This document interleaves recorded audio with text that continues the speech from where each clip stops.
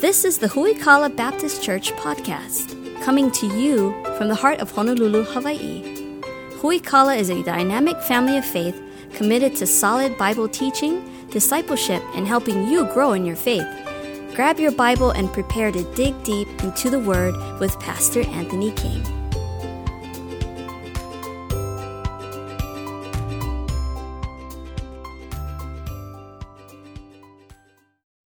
Grab your Bibles, turn to Philippians chapter 3. We're going to start in verse number 1. We're going to read through, we'll read through verse number 8. Finally, my brethren, rejoice in the Lord. To write the same things to you, to me indeed is not grievous, but for you it's safe. Beware of dogs, beware of evil workers, beware of the concision. For we are the circumcision which worship God in spirit and rejoice in Christ Jesus and have no confidence in the flesh. We're really going to focus on verses 4 through 8 here this morning. Though I might have confidence in the flesh, if any other man thinketh that he hath, whereof he might trust in the flesh, I more.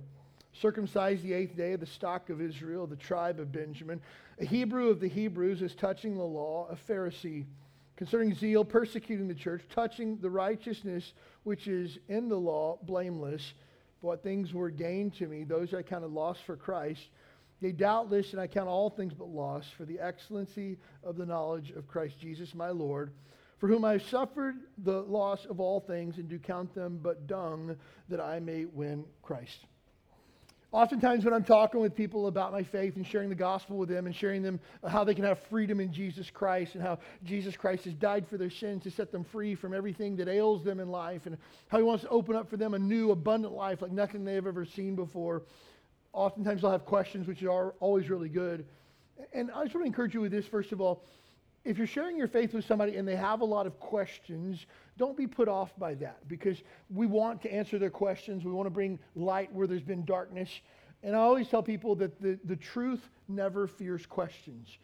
And so whether it be some type of religious cult that you're trying to get in or some multi-level marketing program that somebody's trying to sell you, when they begin worry that, hey, you're asking too many questions, don't worry about that right now. That's always a red flag that something's not right. But when people ask questions and are really seeking, that's a healthy thing.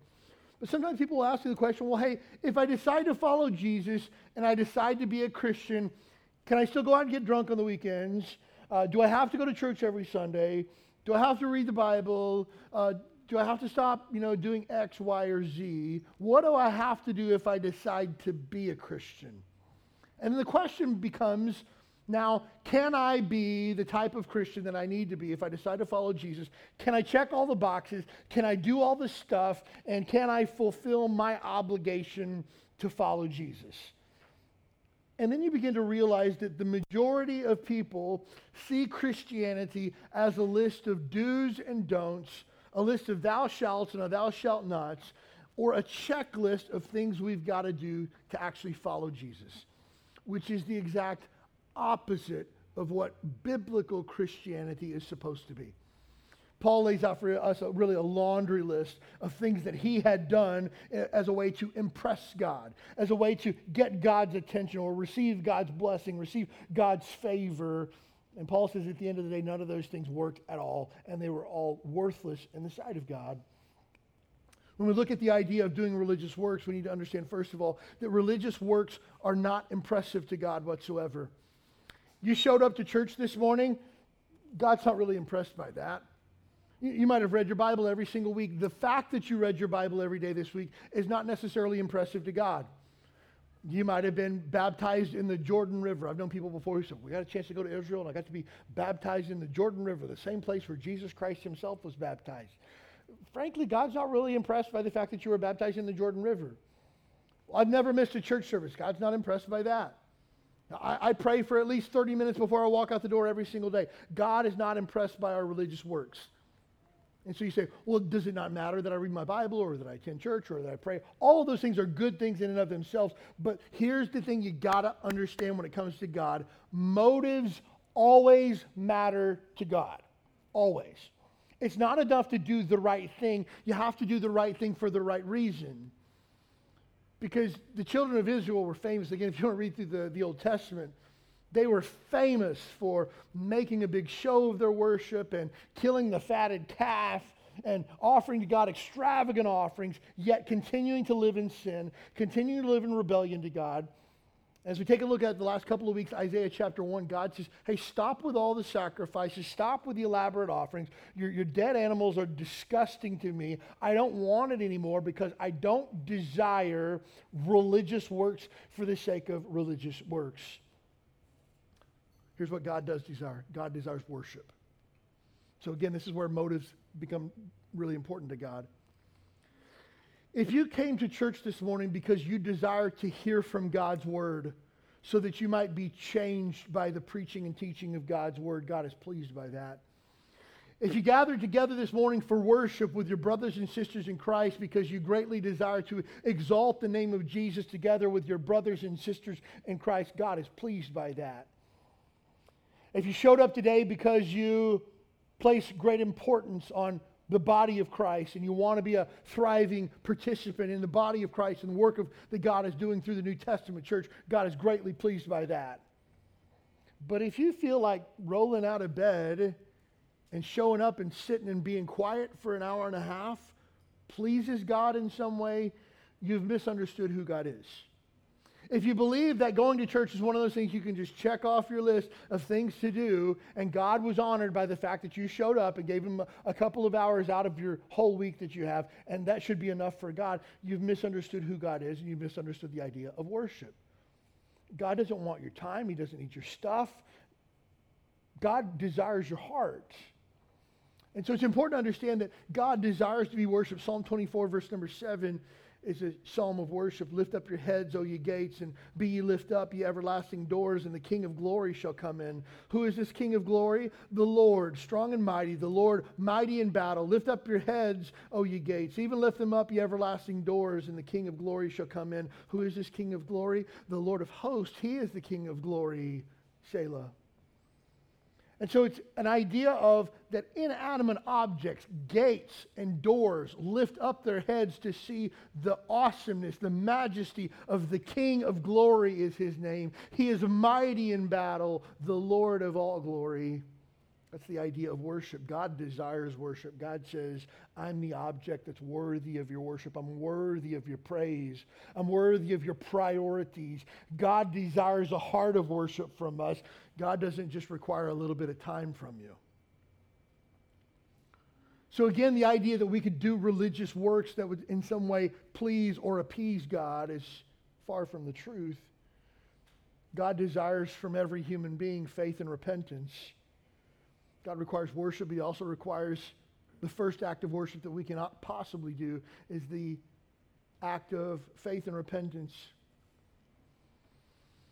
We cannot appropriately worship God unless we first come to a realization that God is worthy of our worship.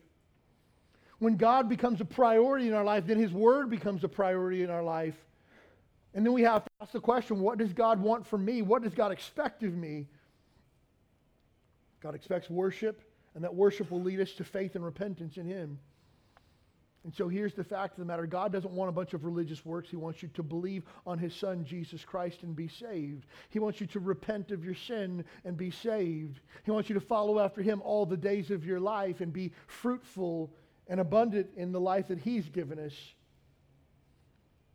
And so the fact of the matter is this. You and I have sinned against a holy God. And our sin doesn't get covered up by our good works. In this country, we have a legal system that sometimes is just and sometimes it's not very just. But the legal system says this, if you break this law, here are the consequences for the law that you've broken. And so you don't get to steal a car and then go before a judge and say, well, Judge, I know that I've stolen a car, but I also participated in a beach cleanup last weekend. I'm also part of the Big Brothers Big Sisters program, and I'm mentoring younger children to not do the things that I've done. Judge, yesterday I gave $20 to a friend who was in a bad spot. Does that count for anything? You know what the judge is going to say? No. The good that you've done doesn't erase the bad that you've done. The fact that you've broken the law is not covered up by a handful of good works that you've done. And so the same goes for you and I, and the fact that God is holy and God is just. God says, if you break my law, here are the consequences for breaking my law. You break my law, the consequences are death. That's it. Well, I'm a really good person. Great, you still have to die. And the death that it's speaking of is not simply a physical death, it's a physical and spiritual death. The spiritual death is a separation from God in hell for all of eternity. That's what you deserve. That's what I deserve because we've sinned against God. You broke the law, you must die. And so God doesn't say, oh, you've broken my law, great, you need to be baptized. The wages of sin is not baptism. Oh, you've broken my law, great, come to church a whole lot. The wages of sin is really good church attendance. That's what the Bible says. You've broken my law. Do a lot of really good stuff. The wages of sin is good works. No, the wages of sin is death. You must die for your sins. Unless someone would be willing to die for you. Something has to die. You go back to the Old Testament and God's law. Whenever someone broke the law, they had to make things right with God by making a sacrifice, and it was always a blood sacrifice. A throat of an animal would be split, its blood would be spilled out over the altar, therefore covering the sin that this person had committed, and that would make things right with God. And God's law, while it is applied differently, hasn't changed in the fact that when you sin, something has to die. But here's the thing, you and I can die for our sins. Or I love what the Bible says. The Bible says that Jesus Christ has made a sacrifice once and for all. One time, Jesus Christ made a sacrifice. You see, the Old Testament sacrifices, it was a yearly sacrifice. Or every time that you would commit a certain type of sin, you'd have to give a sacrifice for that sin. Jesus made a sacrifice once and for all, the Bible says. So that now, something still had to die, but it's not me, it was Jesus instead. You see, somebody has to endure the punishment of God for sin, and now it's Jesus instead of me. Yes, someone has to endure the wrath of God, but it's Jesus and not me. And so God, in His love and mercy and compassion towards us, and because of His justice, can't allow our sin to go unpunished. You see, we often think that God just forgives sin, like He pushes it away like it never happened. That couldn't be further from the truth. We couldn't say that a judge would be just if he just dismissed every case that came across his desk. Can you imagine a judge says, okay, you got 5 counts of armed robbery. We're just going to dismiss that. Go on your way. Have a nice life. Don't do it again. We'd say, wait, where's the justice in that? You and I, even when we see things on the news of someone who's committed sexual assault or something like that, and they're given a slap on the wrist and set free, we look and we say, hey, wait, where's justice for the victim here? We look at people who have been wronged and we say, hey, where's justice if it just gets dismissed, swept under the rug, act like it never happened, hold somebody accountable. So God couldn't be just if He just dismissed every case that came across His desk. He said, no, somebody's going to die for this. Somebody's going to pay for this. We can't just let people skate forever. So somebody has to pay. And the answer is either you pay with your own life, with your own eternity, or Jesus pays for you. And God desires from you faith that Jesus Christ was able to pay the price for you, and repentance of your sin to say, I realize I've broken God's law and I don't want to do this anymore, and I'm turning from my sin and I'm turning to Jesus. That's repentance. You can be baptized till your fingers turn into prunes. It would never save you. Baptism never saved a single solitary person. You can come to church with perfect attendance. It's never saved anybody. You can do all the good works in the world, but it could not cover up the sin that you've committed. Somebody has to die. Will it be you or will it be Jesus? So God doesn't desire religious works for the sake of religious works. God's not pleased by that. God's not impressed by that. So a couple of years ago in the Philippines, somebody sent me a video of the Catholics in the Philippines, and one man had taken himself and had nailed himself to a cross. And people were carrying him through the city on their shoulders. And I thought, how sad. God's not impressed by that. God is embarrassed by that. And I'll go one step further to say that God's name is blasphemed at that. You know why? Because there was one person that was nailed to a tree, and that was enough. There was one person who was worthy of their blood being shed, and that was enough. And to add to that, or to recreate that, or to create some type of idolatry based on that is a blasphemy to God, because Jesus Christ is enough. And so we look at all the religious works that we could possibly gather together, and God just kind of sits back and goes, yeah, not really impressed by that. Paul gives us a resume of 7 things that he did, and he said at the end of the day, they were in the lost category, not the win category for me.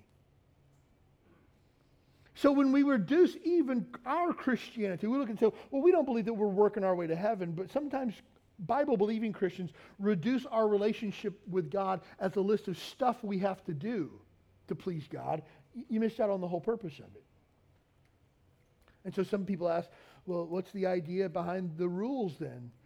God gives us rules, first of all, for us to obey because we trust him. And secondly, his rules are there for our benefit and for our good. I remember in high school, I had friends whose parents would let them stay out till 3, 4, 5 o'clock in the morning. Would let them stay out with friends that they didn't know. Would let them require very little from them. I knew parents who were so foolish to say, well, we're going to let our kids drink at home because at least they're getting drunk in their bedroom. We know where they're at. And sometimes I would look at those and say, wow, how nice it must be to have parents who are so caring and so, not restrictive the way that my parents are. And I look at that now and I say, those parents were foolish. They didn't love their kids. They didn't care enough about their kids to protect them from harm. My parents gave me rules. My parents were somewhat strict, I would say. But they were strict because they loved me, because they cared about me. They put things around me and rules to keep me from harm and to keep me from harming myself. Our Father, our Heavenly Father, is like that. He has rules and guidelines, but it's not to make your life a bummer. It's to increase your joy.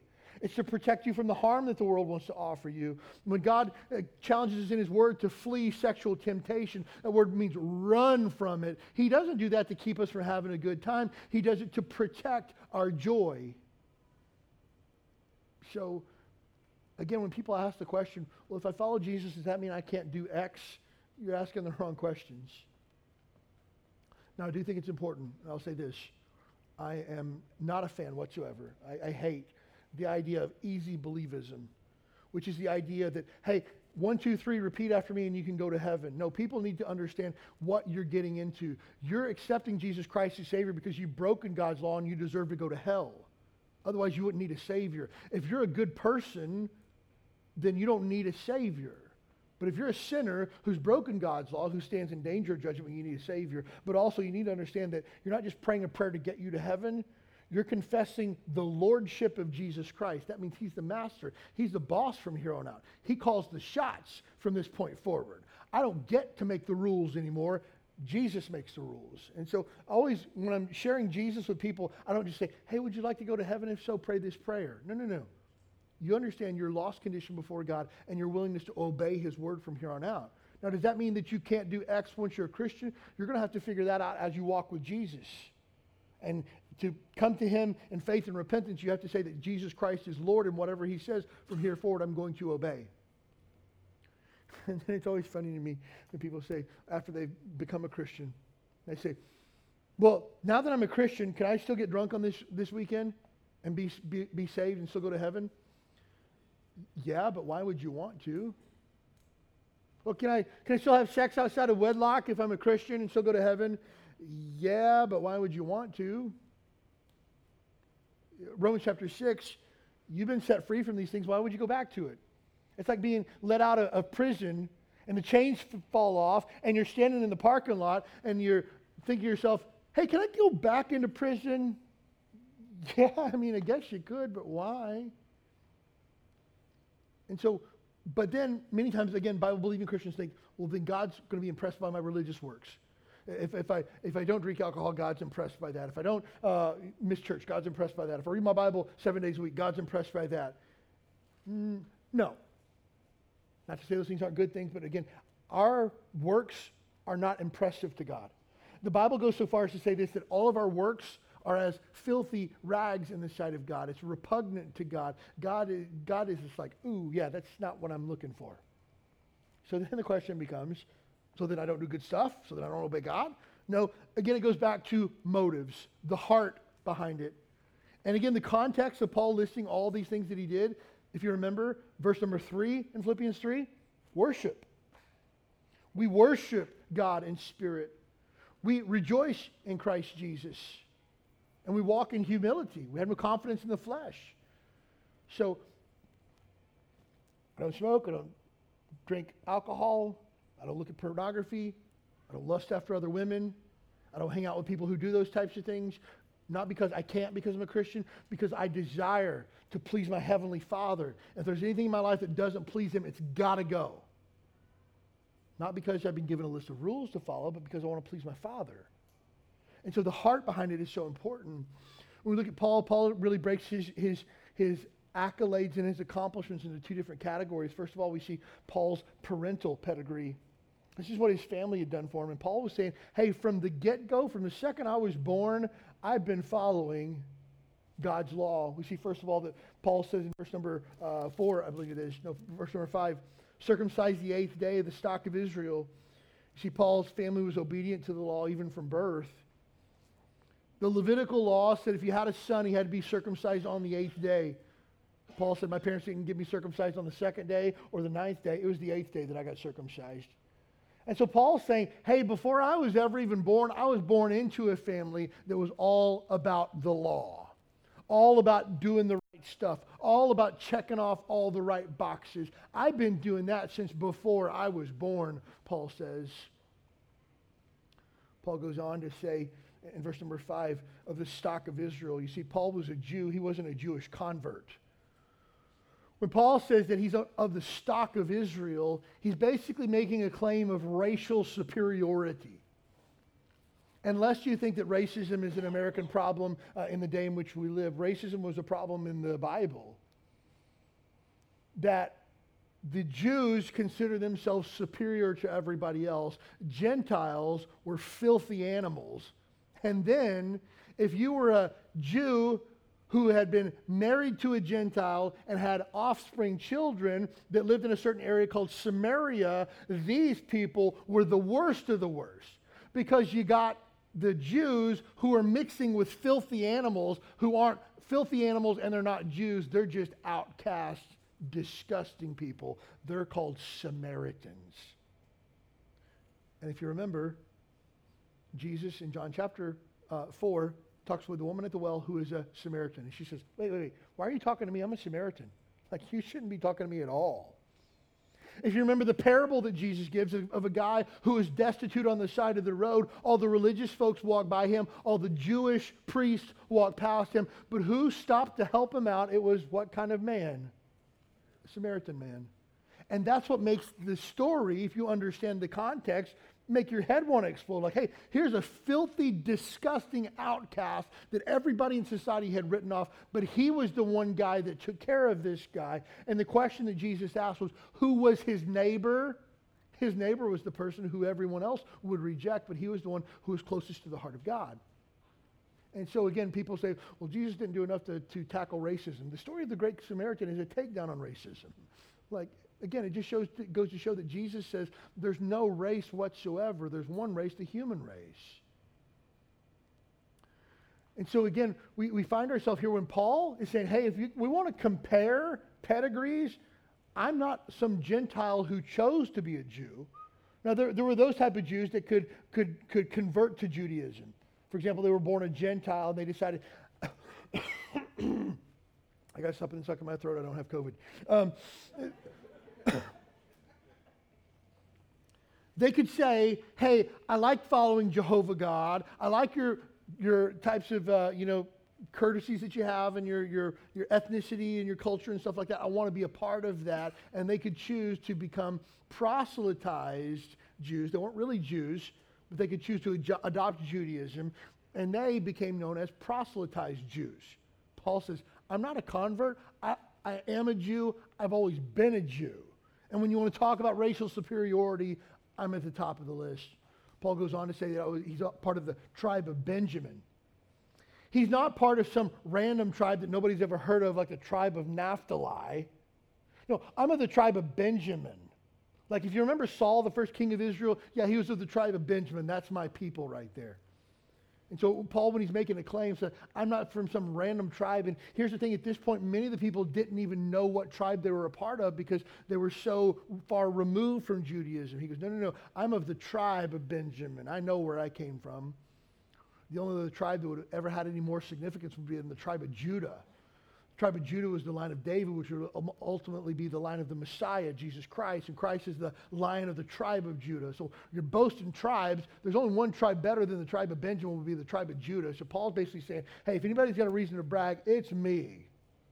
You want to compare religious accomplishments? I'm your guy. But Paul didn't really have any part of being circumcised on the 8th day. He didn't have a choice in that. Paul didn't have the ability to choose his ethnicity.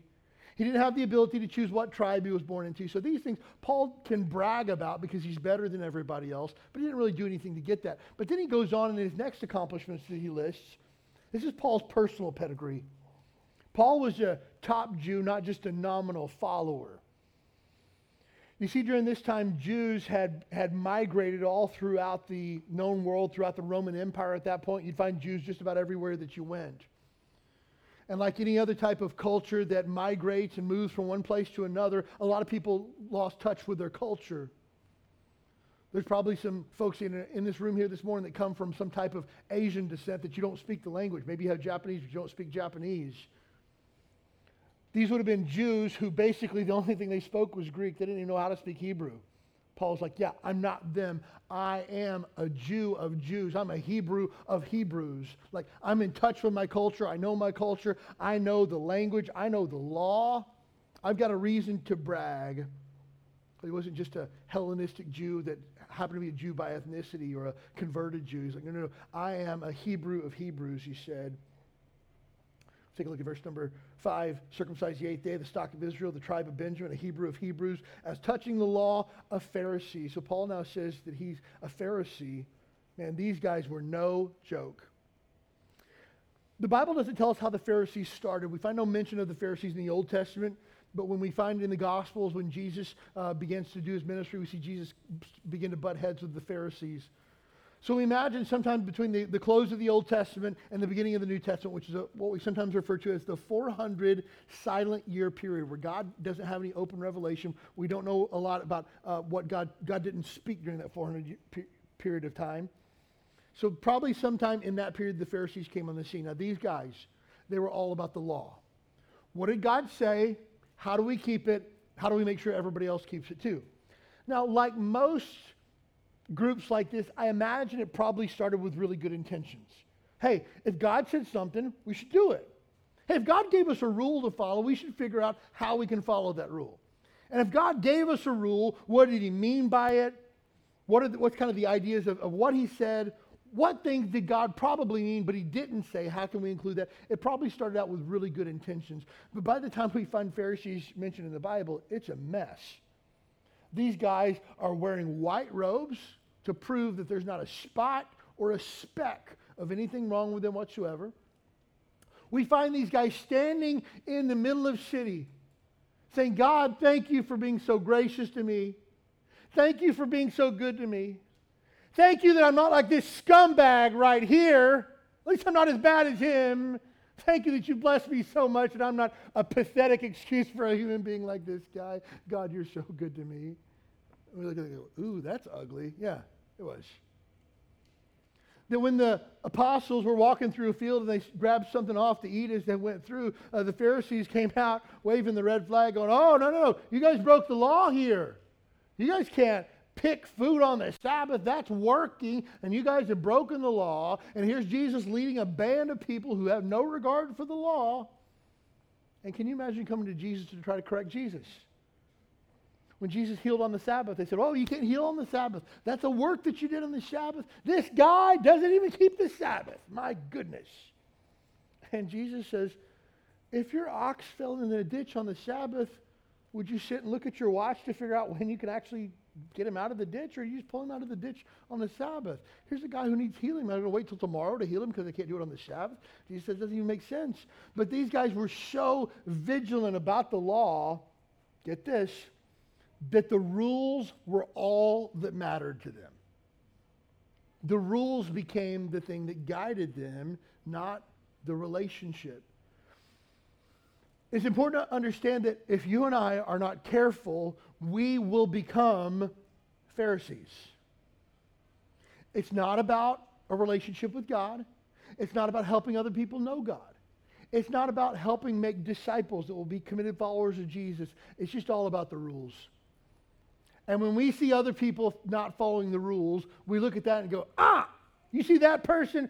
That person's a sinner. They need to follow Jesus like I do. And guess what? Congratulations, you become a Pharisee. Because it's not about making Jesus known to these people. It's not about showing the love of Jesus to these people. It's about being right. It's about asserting your pride. It's about making yourself look better than everybody else. And while you might not call out and say, thank the Lord that I'm not a scumbag like this guy, you're basically saying, thank the Lord I'm not a scumbag like this guy. And we become Pharisees. And I've known people that go to really good Bible-believing, Bible-preaching churches that have created themselves a list of rules that if you don't follow this list of rules, God doesn't love you and he's not pleased with your life. And again, here's the thing. At the end of the day, it doesn't mean that we don't call sin, sin. We do. The problem is what Pharisees did was they studied the law to find out what it said, but then they begin to think about, well, I know this is what it says, but maybe this is what it means and this is what's implied. And when the Bible says that we shouldn't work on the Sabbath, they figured out how many steps one could take before it became work. And so on the Sabbath day, let's make sure that we count our steps because we can't go too far lest it would become work. And so I don't know how they did it, if they took bigger steps so that they could conserve their steps or what, but they just didn't do it. And even today, if you go to New York City, there's certain buildings that were established by people of Jewish descent that they have actually a Sabbath mode on the elevators. So that it basically skips certain levels on certain days because less the elevator itself would cause to do. No, that's not what it is. Here's what it is. You don't have to push a button on the elevator. That's what it is. The Sabbath setting is you get on the elevator and it basically stops on every floor because you don't have to push a button lest it be work for you. And so you look at things like that and you go, wait a minute, I don't think that's what it meant when it says keep the Sabbath holy. Exactly. But that's what Pharisees did. And I've known well-meaning Christians that love Jesus that say things like, if you own a television, you need to repent and get right with God. That your television is a golden calf that sits in the middle of your living room. And every night you sit down before the golden calf and receive into your mind the thoughts of Satan, the thoughts of this world, and you worship that golden calf in the middle of your living room. Think about your living room. Where's your television? Is it over in the corner out of sight? No, it's in the center, the place of worship. And if you own a television, you worship an idol. Wait, hold up. I don't find that in Scripture anywhere. I see where you're going with that, and it logically makes sense, but it biblically doesn't hold water. And here's the thing. I'll say this. If you don't own a television because you don't feel like it's the right thing, God bless you. I applaud that commitment that you have in your life. If that's right for you, I'm for you. But the moment that you place an extra biblical restriction on me and everyone else, you become a Pharisee. So we've got to be careful with that. And again, well-meaning Christians sometimes become Pharisees because they take their extra biblical restrictions and place them on other people. Now, does everyone need standards of holiness in their life? Definitely, no doubt about it. But again, we need to be careful with that we don't become Pharisees and we don't think to ourselves, God loves me because I have a lot of rules that I keep. Because religious works aren't pleasing to God. Rules, the Pharisees, if Jesus disliked anybody, it was the Pharisees. If Jesus had the most problem with people, it wasn't the sinners who realized that they needed grace. Jesus' problem was the religious people who thought they were better than everyone else. One author put it this way: to be a Pharisee was to be a member of an elite, influential, highly respected group of men who fastidiously lived to know, interpret, guard, and obey the law. If you see verse number, my page keeps turning. Paul says in verse number 5, as touching the law, a Pharisee, concerning zeal, persecuting the church. Here's what Paul did. What would happen was when people would convert from Judaism to Christianity, they once were part of a synagogue and once were part of the Jewish sect, and they converted to Christianity. They decided to follow Jesus. Oftentimes, the people in the synagogue and the temple that really were passionate about Judaism would go to these people who had left Judaism and say, hey, you guys should totally come back. Remember how you've been brought up. Remember these things that you learned. You don't want to follow this crazy guy from Nazareth called Jesus. I mean, hello, they did put him to death. You don't really want to follow a guy like that. Come back over here with us, where you belong. And they would proselytize Christians to try to bring them back to Judaism. You know what Paul said? I didn't waste any time trying to bring people back to Judaism. I persecuted them instead. While everybody was out there with going, come on, buddy, come back to the synagogue with us, I was having people put to death. You want to leave Judaism? Fine, you're going to leave in a cardboard box. You want to leave Judaism? You can leave, but we're going to take everything from you while you leave. You want to do without the synagogue? You're welcome to do without it, but your life will be miserable as a result of it. That's what Paul said. So Paul says, hey, if anybody was passionate about what they believe, I did it. Unless we think that Paul was mean-spirited, Paul really just believed in Judaism. The first 5 books of the Old Testament, he really believed in his Jewish heritage, and he was willing to fight to the death for what he held dear. And he really thought that he was right by doing it. Paul even goes so far as to say that he was consenting into the death of Stephen, the very first martyr that we find in the church.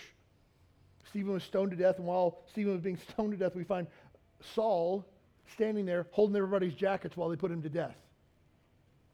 Paul in Acts chapter 26 gives his testimony, Acts 26 verse number 9, I verily thought of myself, I ought to do many things contrary to the name of Jesus of Nazareth. I began to think, what are all the things that I can do to hurt Jesus and his followers? Which thing I also did in Jerusalem, and many of the saints did I shut up in prison, having received authority from the chief priests. And when they were put to death, when these Christians were put to death, I gave my voice against them. And I punished them often in every synagogue and compelled them to blaspheme and was exceedingly mad against them. I persecuted them even into strange cities. Paul said this, when people were put to death for following Jesus, I continued to trash their name after they were dead. I went into the synagogues and tried to round up people who were there, trying to bring people away from Judaism, take them to Christianity. I rounded them up and I had them put in prison.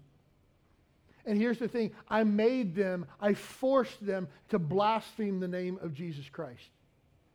And when they decided to run for cover to somewhere else, I went and found them in the other cities they were in and continued to crank up the heat on them.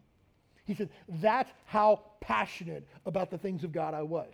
That's how much I hated Jesus because he had destroyed Judaism.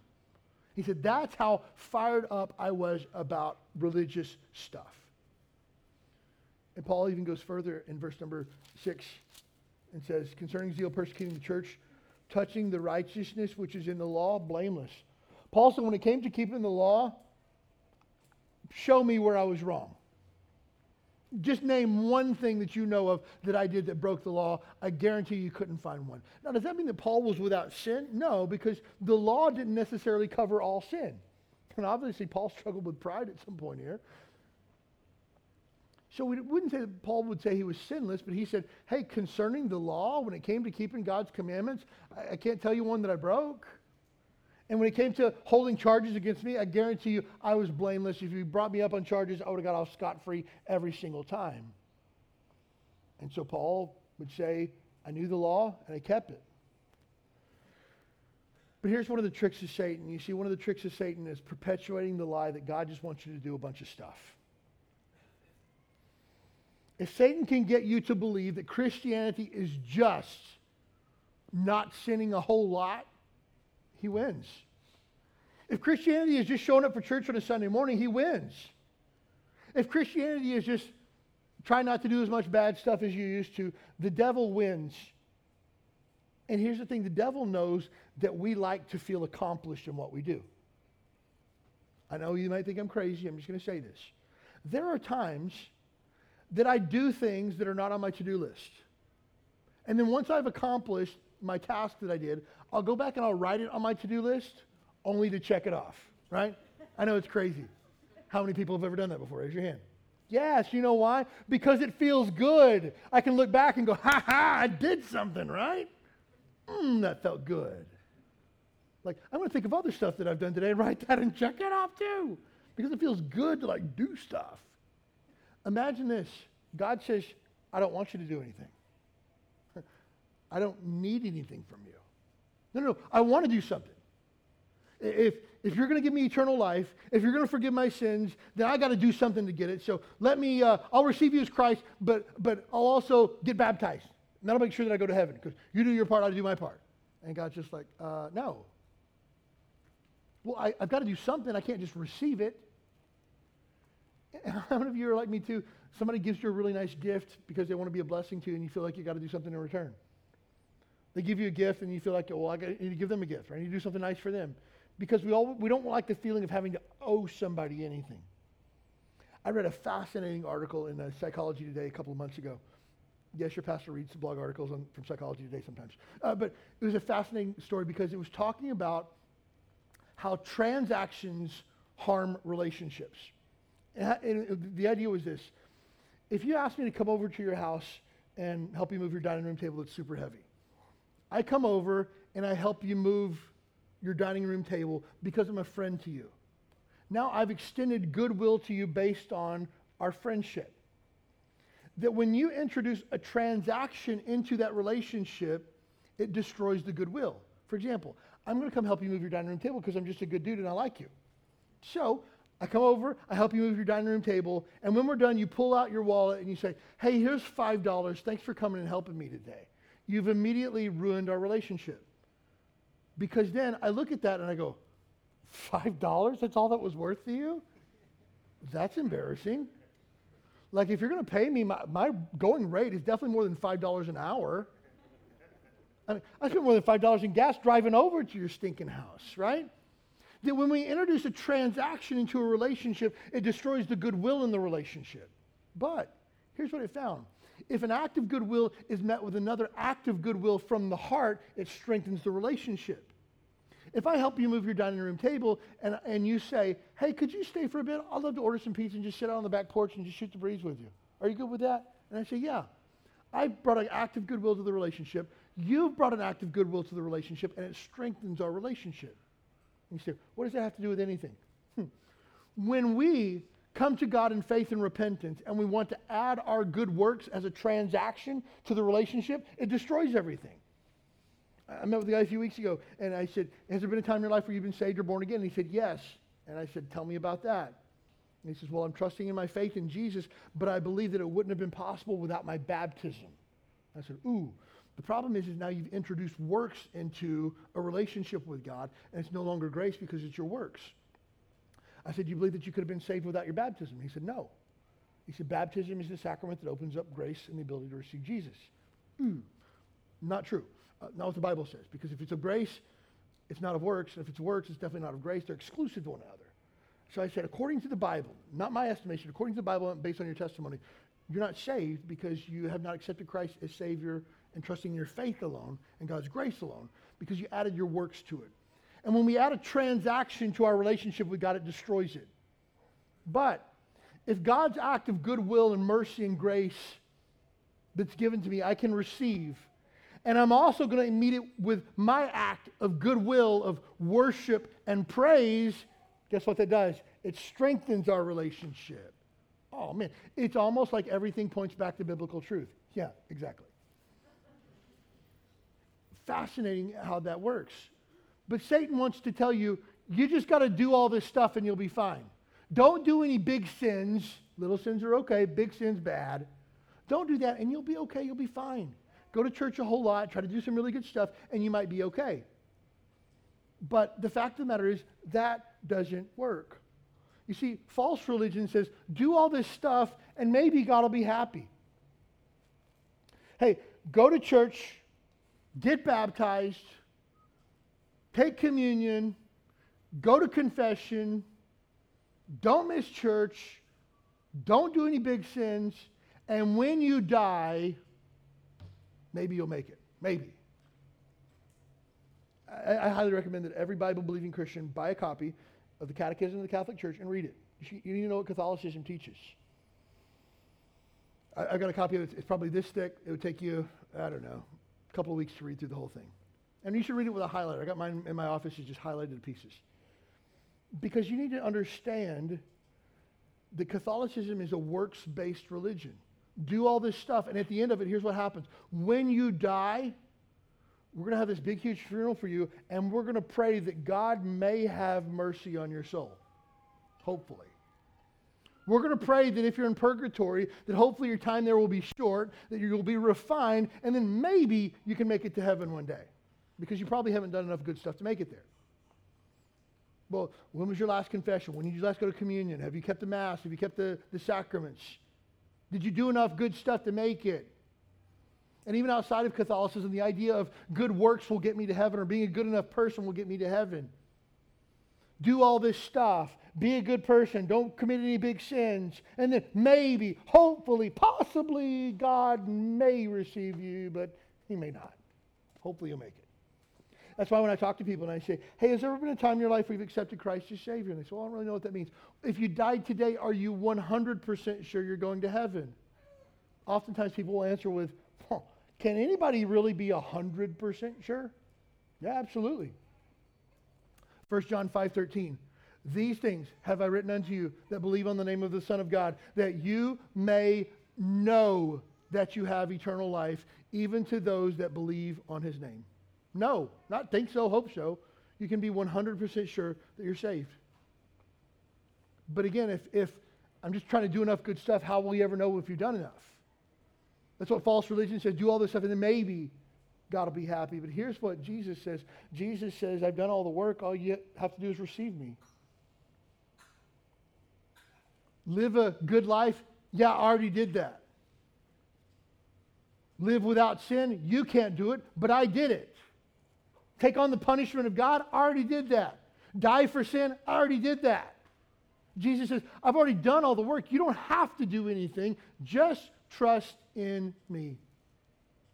You see, even non-Christian related false religions, you take, for example, Buddhism, do enough good stuff, and then maybe you won't be reincarnated, or if you are reincarnated, it'll be in a better life. Do enough good stuff, and then maybe you'll be reincarnated maybe as a person who's upper middle class with a better financial situation than you do. But if you didn't do enough good stuff, maybe you'll be reincarnated as a slug. You know? I don't know. But do enough good stuff and maybe you'll make it, maybe you won't. Do enough good stuff and then you'll reach nirvana. Then you'll never be reincarnated again. You'll be like a godlike creature in eternity somewhere. But only if you do enough good stuff. Christianity says, your works are worthless. You're not good enough. You will never be good enough. But Jesus was enough for everybody. He's done enough. Trust in Him. Jesus says, I've done all the hard work. Put your faith in me. One author put it this way, false religion deceives the mind and consequently damns the soul. False religion says, I can do all this stuff and maybe God will be pleased, but you're deceived if you believe that. Now, is this to say that good works aren't important? No, we'll take a look at that when we get to the book of James. I'm really excited about Sunday nights starting June 6th. We're going to be going through the book of James at 5 p.m. on Sunday nights. Totally different service from our Sunday morning, so I encourage you to put both on your calendar and be at both of them. And this is just a quick aside for you. If you really want to grow as a Christian, the more you're in church, the more that you'll grow. Guaranteed. If you hear the preaching of God's word twice a day instead of just once, you're going to grow. If you go from hearing God's word 50 times a year to 100 times a year, you're going to grow as a Christian. Guaranteed. So I'd encourage you to put that on your calendar, plan on being a part of that. But here's the thing. If I trust in false religion as my hope, the ultimate destination for me is hell, because false religion cannot save. Good works cannot save. Being a good person cannot save. Really religious good stuff can't save. Only Jesus Christ can save. I read an article a couple of months ago that was talking about church membership and spirituality in America. And it said this, Americans' membership in houses of worship continued to decline last year, dropping below 50% for the first time in 8 decades that they've been studying it. In 2020, 47% of Americans said they belong to a church, synagogue, or mosque. So this is not Christianity, this is spirituality as a whole. 47% of Americans belong to that, down from 50% in 2018, and down from 70% in 1999. And so the consensus of the article was this: in the last 22 years, Americans have found the church to be obsolete and unnecessary. And I read that, and it just hurt my heart. Because I thought to myself, this is what spirituality in America has become. This is what the church in America has become. And I'm not surprised by this. But all these conversations that the church is obsolete, that the church is no longer necessary, is based on either false religion or it's based on non-Bible preaching churches. Look, if my goal on Sunday morning is to get you hyped up and pumped up and give you 5 leadership tips to a better life, that's obsolete. Look, you want 5 leadership tips? Read a book by John Maxwell and skip it, seriously. You want to learn leadership tips? Read Zig Ziglar. Read 7 Habits of Highly Effective People. If all you're doing is giving out leadership tips or life advice, the church is 100% obsolete, if that's all they're doing. If the church is just a place to gather to be entertained, to have really good show, really good lights, professional singers, there's better shows in town. And the church in that case would become obsolete. But if the church is a place founded upon the Word of God, the foundation of Jesus Christ, if the church is a place where people's lives are changed, not by behavior modification, but by the work of the Holy Spirit in people's lives, the church will never become obsolete. If we take the truth of God's Word and continue to strongly declare it and live by it, the real deal will never be obsolete, because the church has been rolling for 2,000 years, and it's going to go for 2,000 more unless Jesus comes back first. That will always be relevant. But you see, if the church is just grasping at the social justice issues of the day, if we're just going to talk about the things that are popular right now, the church is going to become less and less relevant. You know what's interesting to me is that now Asian American racism has become a big deal just in the last 2 months.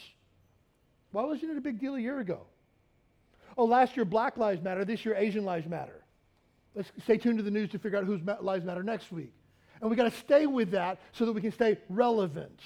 No, we just believe what the Bible says. And there's neither Jew nor Greek, neither male nor female. God created us all, and we're all one race, the human race. That kind of solves everything there. Let's just preach Jesus. Jesus never goes out of style. Jesus doesn't have a life cycle. He doesn't have an expiration date. And so false religion has a very short shelf life. Again, if you're trying to do religious stuff to feel better, you're going to realize at some point, this doesn't make me feel better. It makes me feel worse. If I've got to go in a box every week and tell some dude all the stuff that I've done wrong this week, I'm either going to feel terrible about what I've done, or I'm going to lie and make up stuff. Because this just doesn't make me feel better. It makes me feel worse. If I've got to keep all these rules and I slip up and don't make it, I'm going to feel worse about myself, not better. That's why, again, people mischaracterize Christianity and say that Christianity is a religion of guilt. Oh, you don't do this stuff, you feel guilty because you didn't do it because you're not keeping all the rules. No. You've misunderstood what Christianity then is. God doesn't want you to do stuff. He wants you to obey Him. So the burning question to adherents of false religion is this: have I done enough? Again, you ask somebody, are you 100% sure you're going to heaven? They'll say, I'm 98% sure. I mean, there's a chance that I couldn't, but I think I've done enough. At what point will it be enough? And this even goes for so-called Christianity who give the idea that you could lose your salvation. That I can do enough bad stuff that God would kick me out of the family and then I need to come back in and be saved again. The question then is, did I get to keep my salvation or not? Did I do enough bad stuff to get kicked out of the family or not? And then the question is, have I done enough to make it to heaven? Was I faithful enough? Did I give enough? Did I go to church enough? Was I a good enough person? Did I do too much bad stuff? If you're asking the question, did I do enough? The biblical answer is always, no, you didn't do enough. And you never will. Because if you sin, and you have, somebody has to die. That's the only thing you can do that would be enough. So, have you done enough? No, you haven't. But here's the good news. Jesus Christ is always enough. Always. If your faith and trust is in Jesus Christ as your Lord and Savior, you got nothing to worry about. Now, does this mean that I can continue to sin?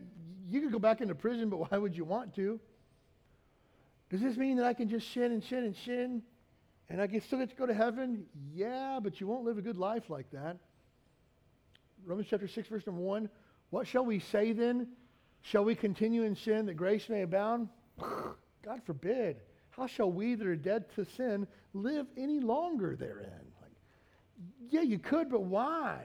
Jesus Christ is enough. And so, friend, some of you today are still hanging on to guilt and shame of past sin. It's like a heavy backpack, a rucksack on your shoulders that you're carrying around. Hey, let go of that. Jesus Christ paid the price. Shall we sing sometimes, Jesus paid it all, and all to Him I owe. Hey, Jesus took my guilt and shame, and He put it to death once and for all. I don't have to carry it anymore. My daughter and I were watching Dr. Phil this week. Dr. Phil. And my daughter, Michaela, she's enamored by drama on TV. And so we were watching Dr. Phil together, me and her. And this girl had been in a drunk driving accident that killed both of her friends. And she talked about how she was going from high school to high school warning kids against the danger of drunk driving. And they asked her, has that helped you any? And she said, no, I just feel worse because I have to relive it every single day. And I thought to myself, yeah. And they said, have you found any peace through any of this? And she said, no, not at all.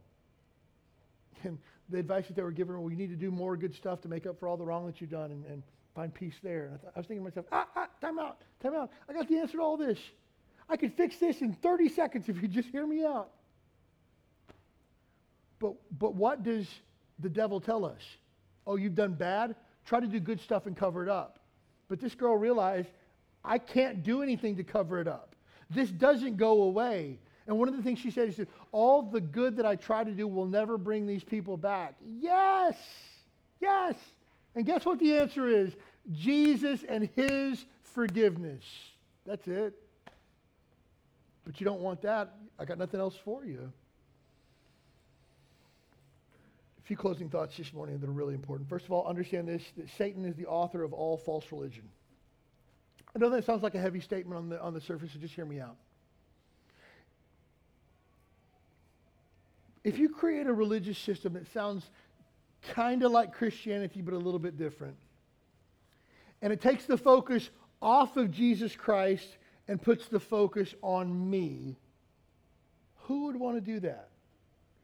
Who would want to rob from God's glory to give self-glory? The devil would. Who would want to take the focus off the finished work of Christ and put us on a hamster wheel that never ends of good works? Who would do that? The devil would. And you say, well, I know terrible men probably created false religion. Jesus says this, you're of your father, the devil, and he's the father of all lies. And when he speaks in his native tongue, which is lies. And so Satan is the father of all lies. Then every false religion that exists comes from Satan. I mean, think about it this way. If we were to set up a church of Satan in Waikiki, how many people do you think would be beating the doors to get into the church of Satan this weekend? There are probably a couple of freaks that would try to go or something like that, but church of Satan, people are going to be like, ooh, that's terrible. But let's prop up a church that says, God loves you just the way you are. You don't have to change. Just be a better person. God just wants you to be a better version of your old self. Just try hard, do better, give God the glory. God wants you to live a good life. Go out and live it this week. Man, that's attractive. Sign me up for that. Do I have to change? No. God loves you just the way you are. Just keep doing good stuff, and you'll find that good stuff will follow you. The more positive energy you put out, the more positive energy comes back to you. Yeah, sign me up for that. Who's the author of that? The devil. The devil. Well, it sounds Christian-like. That's where Satan excels. From the very beginning, he has been a deceiver of people by modifying the Word of God. That's why, again, false religion questions not only the authority of the Word of God, but the authority of God as well. False religion has to add on to what God said or question what God said. And mark it down, every church that used to be a Bible preaching church that is now slid into liberalism. When I say liberalism, I'm not talking about politics. I'm talking about being liberal in theology and their view of who God is. It all started with a compromise on the Word of God, all of it. Last week I was grieved to hear. Grieved is probably a hard word, but I was grieved. Only because this church is an influential church amongst non-believers. I think anybody who really knows the Bible wouldn't see this as an influential church, but Saddleback Church in Orange County, California, pastored by Rick Warren, made a decision this past week, and Saddleback Church has been affiliated with the Southern Baptist Convention and consider themselves a Baptistic church, although Baptist is not in their name. And Rick Warren is ridiculously influential among non-believers. I don't think he holds a high view of Scripture at all. I'm not going to go so far as to say the guy's not a Christian. I just say that he's not a solid Bible-believing Christian, put it that way. doesn't have good discernment, for sure. Saddleback Church this past week celebrated the fact that they ordained 3 female pastors for the first time ever in the history of their church. And they see this as a new era of ministry for them and a new opportunity for women to serve in this capacity. And you look at that and you go, well, what are you? Are you some type of bigot that doesn't think women should serve in the role of a pastor? No, I'm a biblicist that says that women can't serve in the role of a pastor. 1 Timothy chapter 3, very first qualification of a pastor, the husband of one wife. First qualification. Titus chapter 1, repeat it again. Find elders and ordain them in every city. Elders must be the husband of one wife. First criteria, Titus chapter 1. That's not what I think, it's what the Bible says. So I didn't say we can't have women pastors. God said we can't have women pastors. If you don't like it, it's not a problem with me, it's a problem with God and His Word. But here's the thing. A friend had sent me the article and said, what do you think about this? And I emailed back and I said, when Scripture is no longer the authority, anything goes. If you can look at the Bible and go, well, I know Paul wrote to Timothy to ordain men as pastors, and he wrote again to Titus and to ordain men as pastors, but we're living in a different age today. I mean, that was 2,000 years ago. Things were way different then than they are now. And so we now know better than what Paul was telling Timothy, or things are different from times then. Careful with that. Careful. Because now, this church, and again, Saddleback Church is not a bastion of religious, conservatism for sure. Long times ago, they made compromises on Scripture and the authority of Scripture. But they have blatantly said now, Scripture is no longer the authority for us. And the problem with that is that when we question the authority of Scripture, we're not just questioning the authority of the Bible, we're questioning the authority of God. God's not in charge anymore. You and I are smart enough, we can figure this out. We don't need the authority of God. We don't need the authority of God's Word. We'll get this figured out on our own. And God is no longer the authority. And if you trace it back to Genesis chapter 3, the serpent, which is the devil, was more subtle than any other beast of the field. And he went to Eve and he says, hath God said that you can't eat of the tree of the knowledge of good and evil? Did he really say that? Questioning the authority of the Word of God. And he said this. He said that we can't eat of that tree and we can't even touch it. Now, God didn't say that they couldn't touch it. He said they couldn't eat of it. Eve was a little bit confused already to begin with. And then Satan comes back with this. Oh, he doesn't want you to eat of that because the day that you do, your eyes will be open and you'll be like God. And he doesn't want that. What did he do? He questioned the authority of God's Word and then immediately questioned God's authority. There you go. And false religion every single time says God's Word's not enough. And if you were to read the Catechism of the Catholic Church, they base their decisions and their doctrinal statement on 2 things. The Word of God and on equal footing, the tradition of the church. Equal footing. And if the tradition of the church outweighs the Word of God, the tradition of the church wins. This is the way we've always done it. By the same token, they believe that the Pope has the ability to speak in what's referred to as ex cathedra, or from the chair. He can speak in place of Jesus Christ. You go, come on. The Pope is known as the vicar of Christ. The word vicar is where we get our word vicarious, or in place of. He is able to speak with authority in place of Jesus Christ. Careful. God's already spoken. We don't need additional words from God because He's already given it to us. And so again, the major problem with Catholicism is the lack of the authority of God's Word. Because God's authority is placed on a back burner, therefore God's authority gets placed on a back burner. And so we need to be very careful with that. That's why here at Who We Call It, we warn against false teaching. We warn you to always go back to the Bible, and we warn you to find whatever you believe has to be rooted in Scripture alone. That important. Final thought. This is really important. You may say, I'm not part of a false church. I've never been a part of a false church. I'm not into false teaching. Great. Here's a final takeaway for you. God doesn't want you to do stuff. He wants your heart. If you have a 30-minute Bible reading time every single day just to prove that you could do it or to check it off your list, God's not pleased by that. But if you really want to spend time with God every day, He loves that. You might write a check for $50,000 and place it in the offering basket today because you feel like that might earn you some points with God. You know what God says? Keep it. I don't need your money. You might give some extravagant amount that is your tithe that you give to the Lord. And think, I bet God's pleased with that. If it wasn't given from a heart of worship, God's not pleased by it at all. You see, you could give an extravagant amount of money that wasn't done in worship. God's not pleased. But remember the widow who gave in the temple? She had 1 mite, which was less than a penny's worth. And she gave, and Jesus kind of smacked the apostles and said, hey guys, look at this. Watch this, watch this. You see her? She gave more than anybody else here gave today. You know why? Because she gave everything she had. You know what's interesting about the widow? She didn't give her 10% tithe. She gave 100% offering.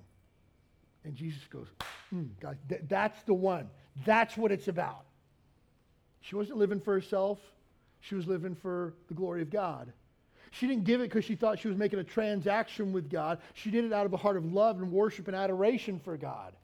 You can do all the religious stuff you want, and God's not pleased by it. He just wants obedience and worship and adoration. That's what he requires. So the Christian life isn't rules, regulations, and stuff. It's about my heart, and God has 100% of it. And every question gets run through the filter of what does God's word say and what would please my heavenly Father? Everything. So when it comes down to, should I take that job in, New Mexico? It's not a matter of what's housing prices like there? What's the salary look like? Do I get health insurance by that? The questions you ask. Does this glorify God? And is this what he would have me to do? That's it. And if you answer those questions, everything else falls into place. Here's what Jesus said. I love it. Seek ye first the kingdom of God and his righteousness, and all these things shall be added unto you. Oh, put Jesus first, obey God's word, and you'll have all the stuff that you want. That's the easy part. The problem is you and I go chase stuff, and then we want God's blessing. No, God says, chase me, and then I'll give you all the stuff. So it's a heart issue. So that's why the song we sang this morning, Lord, I give you my heart, I give you my soul. God doesn't want your time. He doesn't want you to sing a song to him. Look, God says this, your money's not important to me. He said, but if I was hungry, I wouldn't ask you for food. Like, I own everything. You think God's broke that he's like, hey, Anthony, could you write me a check this week for like 10%? I'm running a little bit short this week. God's like, I own the cattle on 1,000 hills and the wealth in every mine. I don't need anything from you. I want your heart. I want you to love me. I want you to obey me. And I want it to be a delight and a joy of your life. That's what I want from you. I don't want church attendance out of obligation. I want your heart, and I want all of it. Most important thing in the world, if you're here today and you don't know for sure that you're saved, be saved today. You can't begin to worship God unless you know him as Lord and Savior. The first act of worship that you must perform is faith and repentance. I believe that Jesus Christ is the Son of God and he died for my sins. Putting my faith and trust in him and receiving him as Lord and Savior. That's the first act of worship. And then everything else gets unlocked from there. But maybe you're here today and maybe you're hanging on to that sea bag and rucksack of shame and guilt, and maybe there's some sin back there that you're not ready to let go of. Lay it down at the feet of the cross and don't ever pick it up ever again. Maybe there's some sin that's impeding your worship of God. Let go of that today. Paul says, hey, look, you want to compare? I'm the guy. You want to do stuff to try to please God? I've done it all. But all those things were lost to me because Jesus Christ was all that mattered. And Paul gave his life and his whole heart to Jesus Christ in worship and adoration. Let's live like that this week.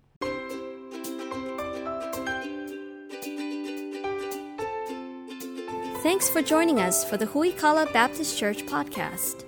We'd love to have you as our guest this Sunday morning at 10 a.m. You'll find exciting classes for your keiki, a welcoming church family, and a message from the Bible that's sure to encourage your heart. Join us this Sunday. You belong here.